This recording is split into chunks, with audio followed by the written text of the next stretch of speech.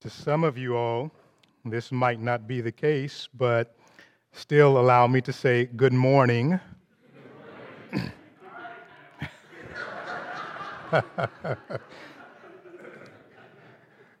No gloating on my end whatsoever.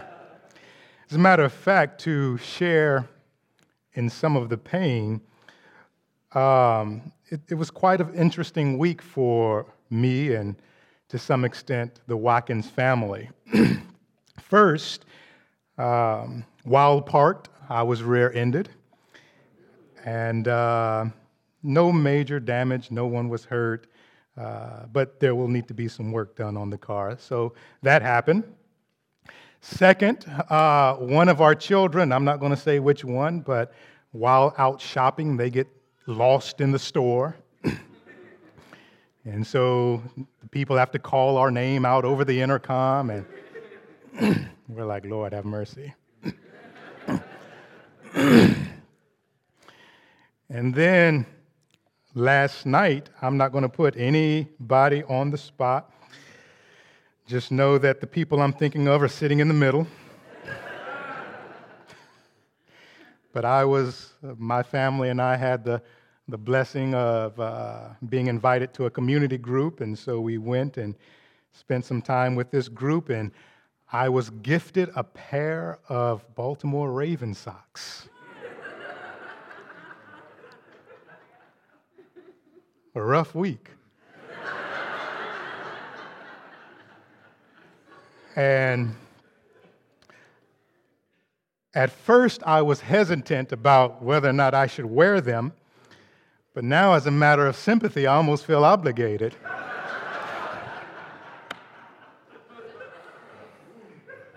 I don't have them on today, but when the Chiefs play the Titans, I might put them on. So, but all seriousness, the Lord is on the throne. I asked a couple of people, what should I expect? Because we're coming from a football city, and when things don't go our way, Sunday morning is an interesting Sunday morning. And I'm like, what should I expect from this group? And, folks, well, there'll be some sad faces, but they're ready to worship Jesus. So we're going to worship Jesus. Amen? Amen. All right, brothers and sisters, so with that said, let me give you just a little idea first of where we're going. But let me do that by going backwards first. So last Sunday, we kicked off the new year talking a little bit about the new wine. And I challenged you and I challenged myself, what is the new wine for which Christ is calling us to taste? And while I did not necessarily speak in a corporate sense, I challenged us as individuals to think about that. I want to now, for this morning, focus on the new wine of the gospel, specifically living by faith. So we'll play with this thought a little bit with the time that we have. So having said that, if you're able, I'll ask you to rise.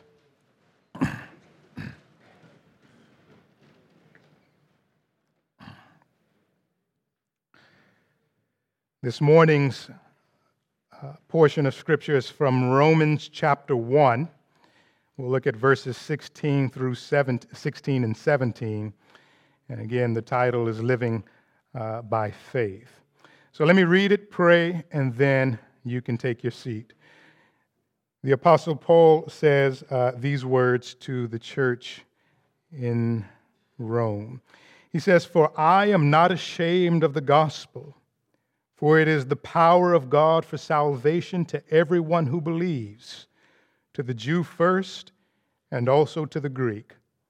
For in it the righteousness of God is revealed from faith for faith, as it is written, the righteous shall live by faith." Father, this is your word through your apostle.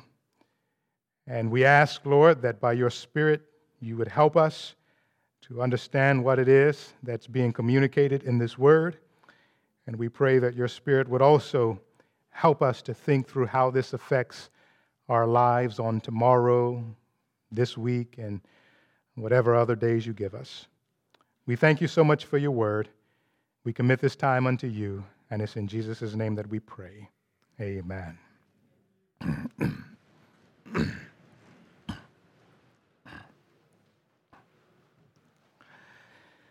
I've used this example before, and I think it's somewhat fitting for the portion of Scripture that we have before us today. Many of us, if not all of us, have some Bible verse or Bible passage that has drastically affected our lives in some form or fashion. And this is probably not, well, if it's the case with us, it's not only the case with us. You can look back over the course of history and you will see how some of the saints of old have been affected by certain Bible verses. For example, the great North African bishop, St. Augustine. The verses that affected his life was Romans 13 and 14. You can read that later, but in essence, it talks a little bit about, living properly as in the daytime and not engaging in sexual immorality and greed and jealousy, but instead putting on Christ. And so as he read this verse, or these verses, it changed not only the course of his life, but also the course of Christianity in the West. And these verses before us today, this on some level had the same effect with a guy by the name of Martin Luther.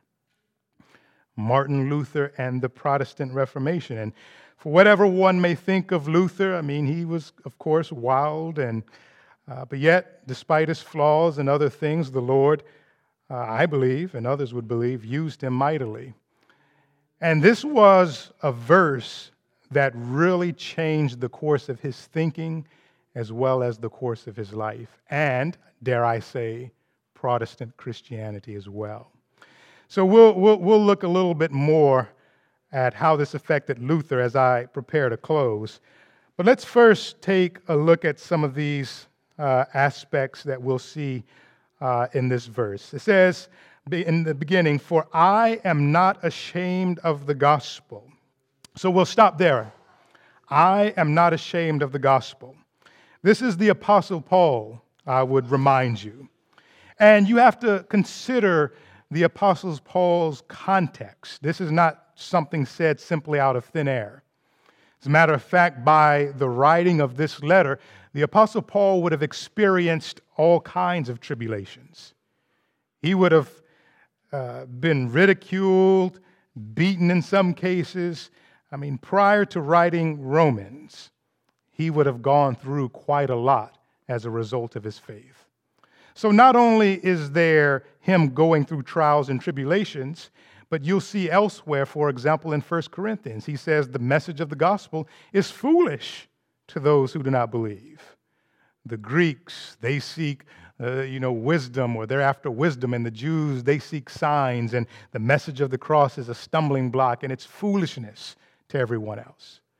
And so on one side of the coin, Paul is going through trials and tribulations as a result of believing and preaching the gospel, and then on the other side of the coin, the message itself seems foolish to a lot of people.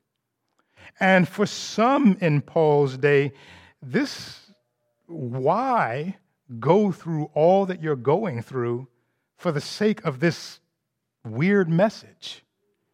You want us to believe in a Messiah who came and died on a cross and was raised, and he's gone now. We can no longer see him. And here you are in prison. Your life is constantly in danger, and everyone is looking at us like we're crazy for believing this kind of message. Why in the world would we want to do that? And it's in this context that the Apostle Paul can say, I am not ashamed of the gospel. Now, it goes almost without saying, but there are certain things that we can be proud of that we should not be proud of. I was thinking through a number of those things, and just to name a few, for some of us, it might be our resources. We boast or we think super highly of ourselves or of our resources, and we must be very careful of that. For others, and I'm not necessarily suggesting this in the case of our crowd, but I've heard of folks who would boast in their sexual exploits. And these are not things worth being proud of. And on the other side of things, there are also things that we are sometimes ashamed of that we should not be.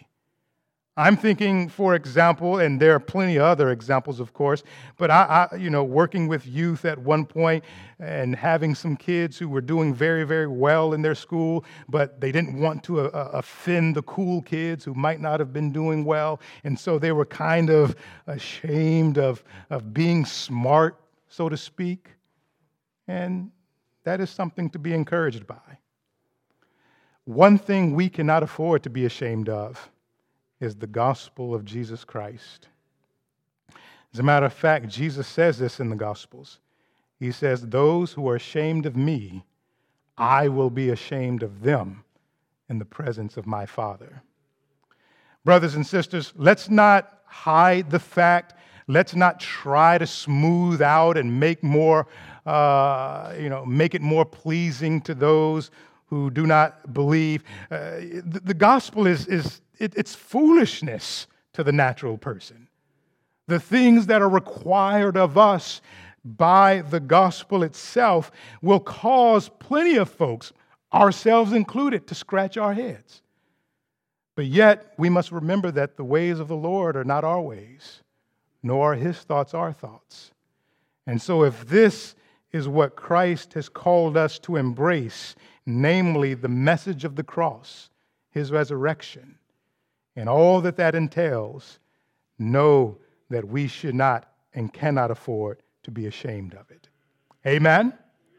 Now, in a nutshell, what is this gospel that Paul preaches? And on some level, there's places in Paul's writings where he presents it in simplistic form, and then there are other places where it's a little more elaborate. But simply put, when Paul thinks of the gospel, he is thinking of the person and work of Jesus Christ. Who Jesus is, namely the Messiah, the Son of God, and what he has come to do, namely live and teach us the ways of the Lord, of the Father, and to go to the cross and to be raised from the grave. But not only that, to come back again to receive his church. And this is what he's going out and he is proclaiming. And again, for many others, this is a weird thing. Not necessarily just the belief in a Messiah who was crucified, but the things that we're called to do as a result. Forgive those who persecute us. Love an enemy. Consider someone better than me, though I have more resources and more education. I'm to consider that person as better than me. Look out not for my interests, but for the interests of others. These things are what Paul believed would be the result of us embracing the gospel. And so again, brothers and sisters, Paul says that he is not ashamed of this very gospel. But then he goes on to say also in verse number 16, why is it that he's not ashamed? For it is the power of God for salvation. Now I want you to think about this for a second. When you read through the Bible and when you see the mighty acts of God, perhaps there are a couple of things that will come to your mind. For me, creation comes to mind.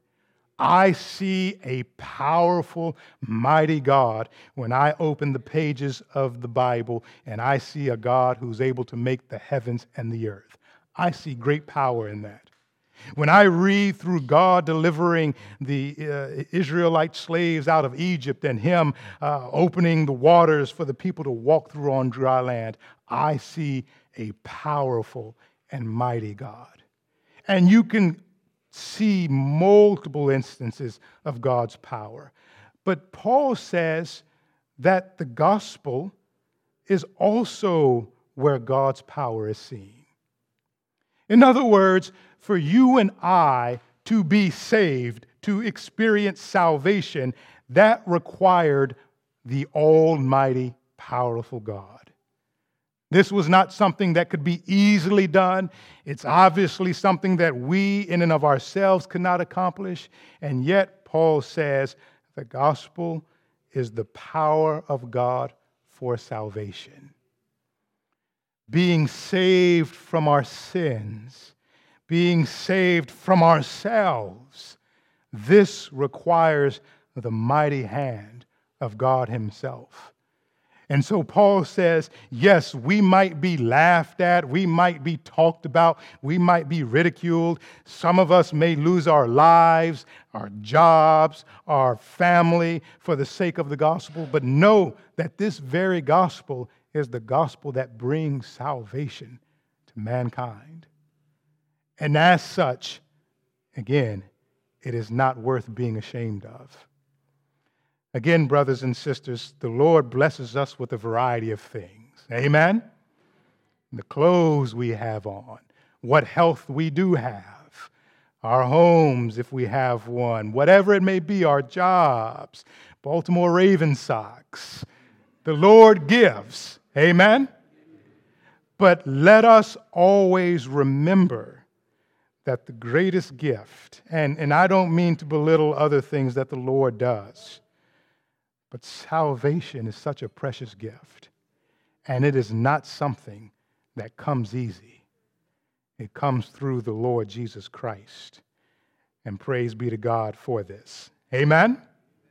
So he goes on to say that it's not only the power of God for salvation, but to everyone who believes, to the Jew first and also to the Greek. So this gospel, it is not simply for a specific ethnicity. And I won't belabor this point too much, but Paul, again, who is a Jew, but yet is responsible for going out to make the gospel known to the Gentile world, he is making sure that everyone knows that though Jesus might have come in the flesh and as a Jewish person, and though he came and spoke first to the lost sheep of Israel, know that this gospel is for all who will believe. Whether old or young, no matter your ethnicity, no matter your resource, no matter your educational experience, this gospel is not only for all, but is needed by all. And so he is trying to make it clear that this is a gospel that, again, is not to be ashamed of, but there's power in it, and it's for all. Amen? That is good news. Amen? Praise God for the gospel.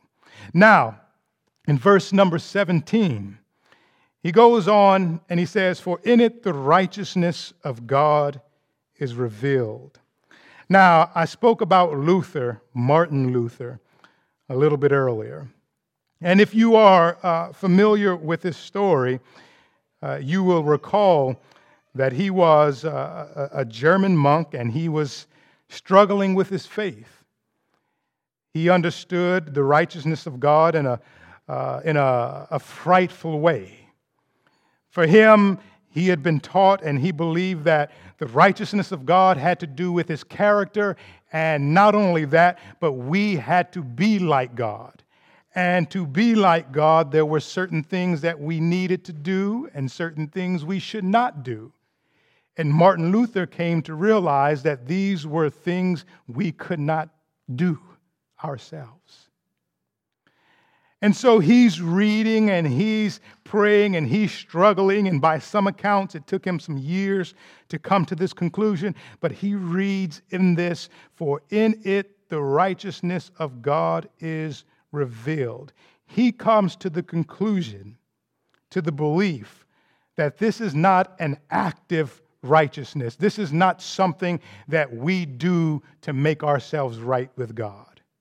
But instead, this righteousness is a gift given by God. and we accept it passively by faith. Let me say that again. To be made right with God, i.e., the righteousness of God. To be made right with God, you cannot read enough Bible. You cannot pray days on end. You cannot go out and do all of the so-called good works you can do. All of these things are good things per se. But if you think these are the things that will make you right with God, Luther, Paul, other portions of Scripture will say you misunderstand the righteousness of God.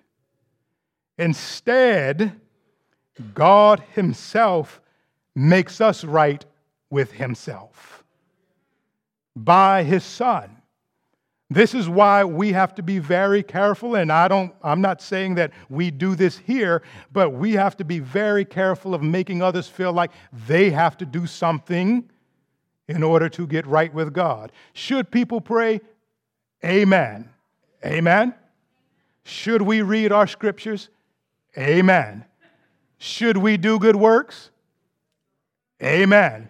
Should we listen to the pastor preach the word?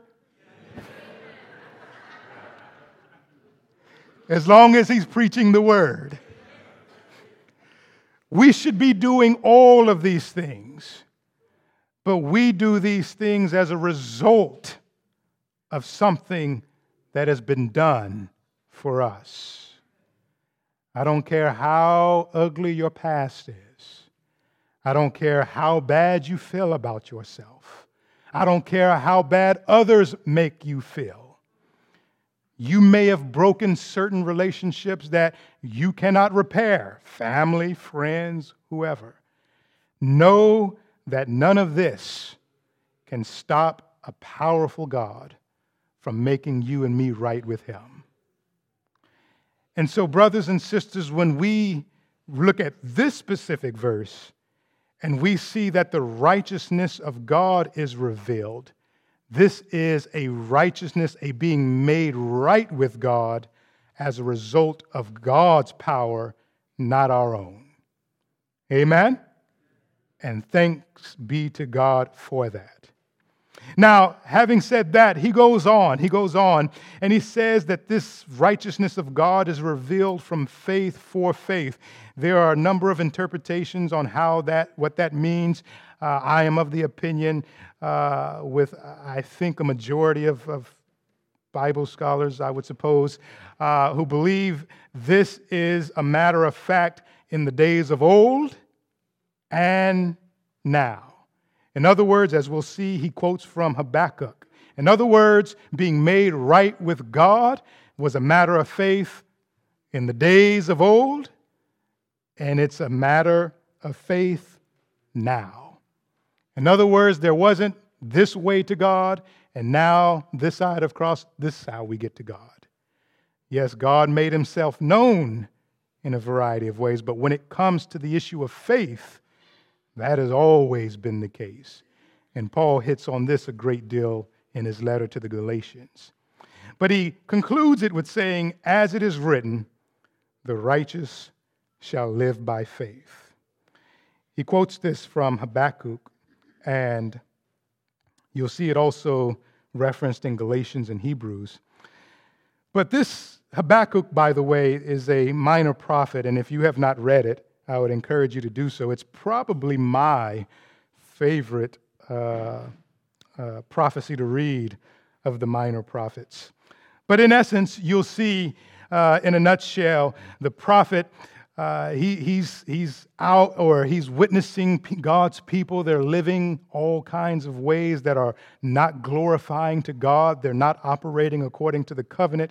And he brings this complaint to the Lord. Father, what is going on with your people?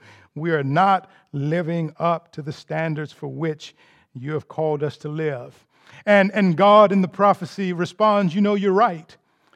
And as a matter of fact, what I'm going to do is I'm going to send forth a nation, and I will discipline this people. And Habakkuk somewhat I don't want to backtrack, is perhaps not the right word, but he gets caught off guard. Lord, well, that's not necessarily what I was thinking.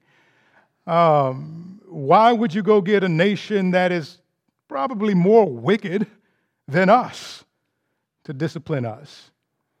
And what's interesting is the Lord doesn't give him a full-fledged answer, but Habakkuk, in essence, ends the letter with saying, you know what? You are God. I trust you. I believe in you. In other words, the righteous will live by faith. What does that mean as we prepare to close out? What does it mean for you and I to live by faith? Well, a couple of things that I would call your attention to. And faith can be used in a number of contexts. But specifically right here in this context, faith is a trust and a belief in God himself and looking to God for all that we need.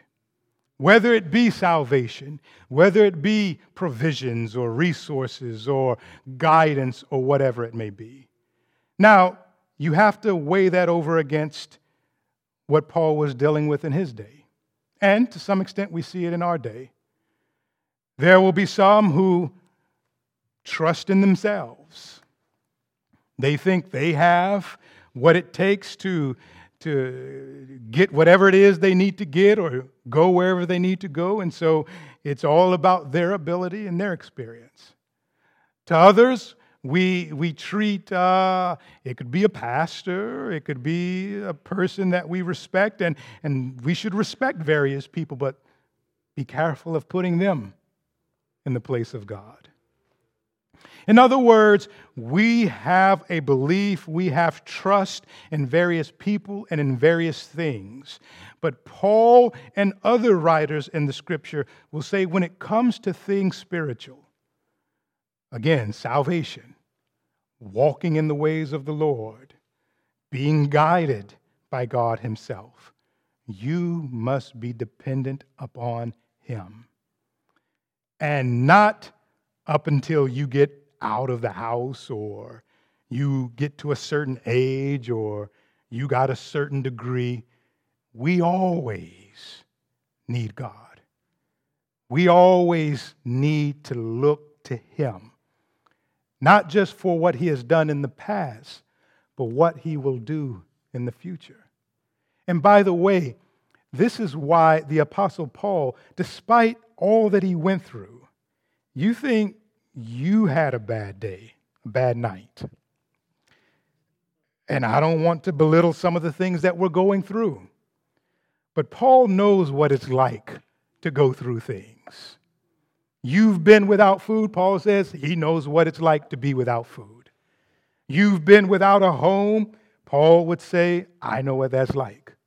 You've been to jail or to prison, I know what that's like. You've been laughed at or talked about, I know what that's like. And of course, according to tradition, he lives out the gospel all the way up until his death. Why is it that he can endure the things that he did? It was because of his faith in an almighty God. He trusted God with his life. He trusted God for his salvation. He trusted God for his food. He trusted God for the next day. He trusted God for wisdom. He trusted God for all that he needed to do. Might not have wavered. I don't get that impression, but I don't get the impression that this was easy for him as well. As a matter of fact, there are examples in the Scripture where the Lord has to appear to him and let him know, hey, I'm with you. Keep going. I got people that you are still to reach. Paul was able to endure because of this faith. And you and I, as individuals, as a church, let us ask the Lord by his Spirit to help us live by this faith. Yes, praise God for our gifts, our talents, whatever else the Lord has provided for us. But let us also remember that just as Paul, up until the very end, needed the God of his salvation, you and I will need the God of our salvation. We'll need him for whatever it is he's calling us to do in the next phase of our church's life. We'll need him for whatever we have to do in our work on tomorrow or Tuesday. We'll need him until he calls us home. And we must live this faith out so that he can be glorified and honored. Amen. Father, we bless your most holy name. And we thank you. Well, first, Father, if we have been ashamed or acted as if we were ashamed of the gospel, we ask for your forgiveness for that. And in turn, Father, we thank you for Jesus Christ. We thank you for him coming to the earth. We thank you for his teaching and his healing ministry. We thank you for him going to the cross and dying on our behalf. We thank you for raising him from the grave to prove that what you have said is true, that you love us and that you have a bright future for us. We thank you so much for Jesus Christ. And we pray, Father, that you would help us to live in light of our Savior's work. Help us to not walk by sight, but help us to walk by faith, knowing that you are guiding us and that you are keeping us. And Father, we bless you, for this is something that only you could do, namely bring us unto yourself. Help us, Lord, to go out and live in light of this gift, and help us to tell others about this gift in our words and in our actions. And Lord, as we do, may you be honored and glorified. We ask this in Jesus' name. And all of God's people says, amen. Amen.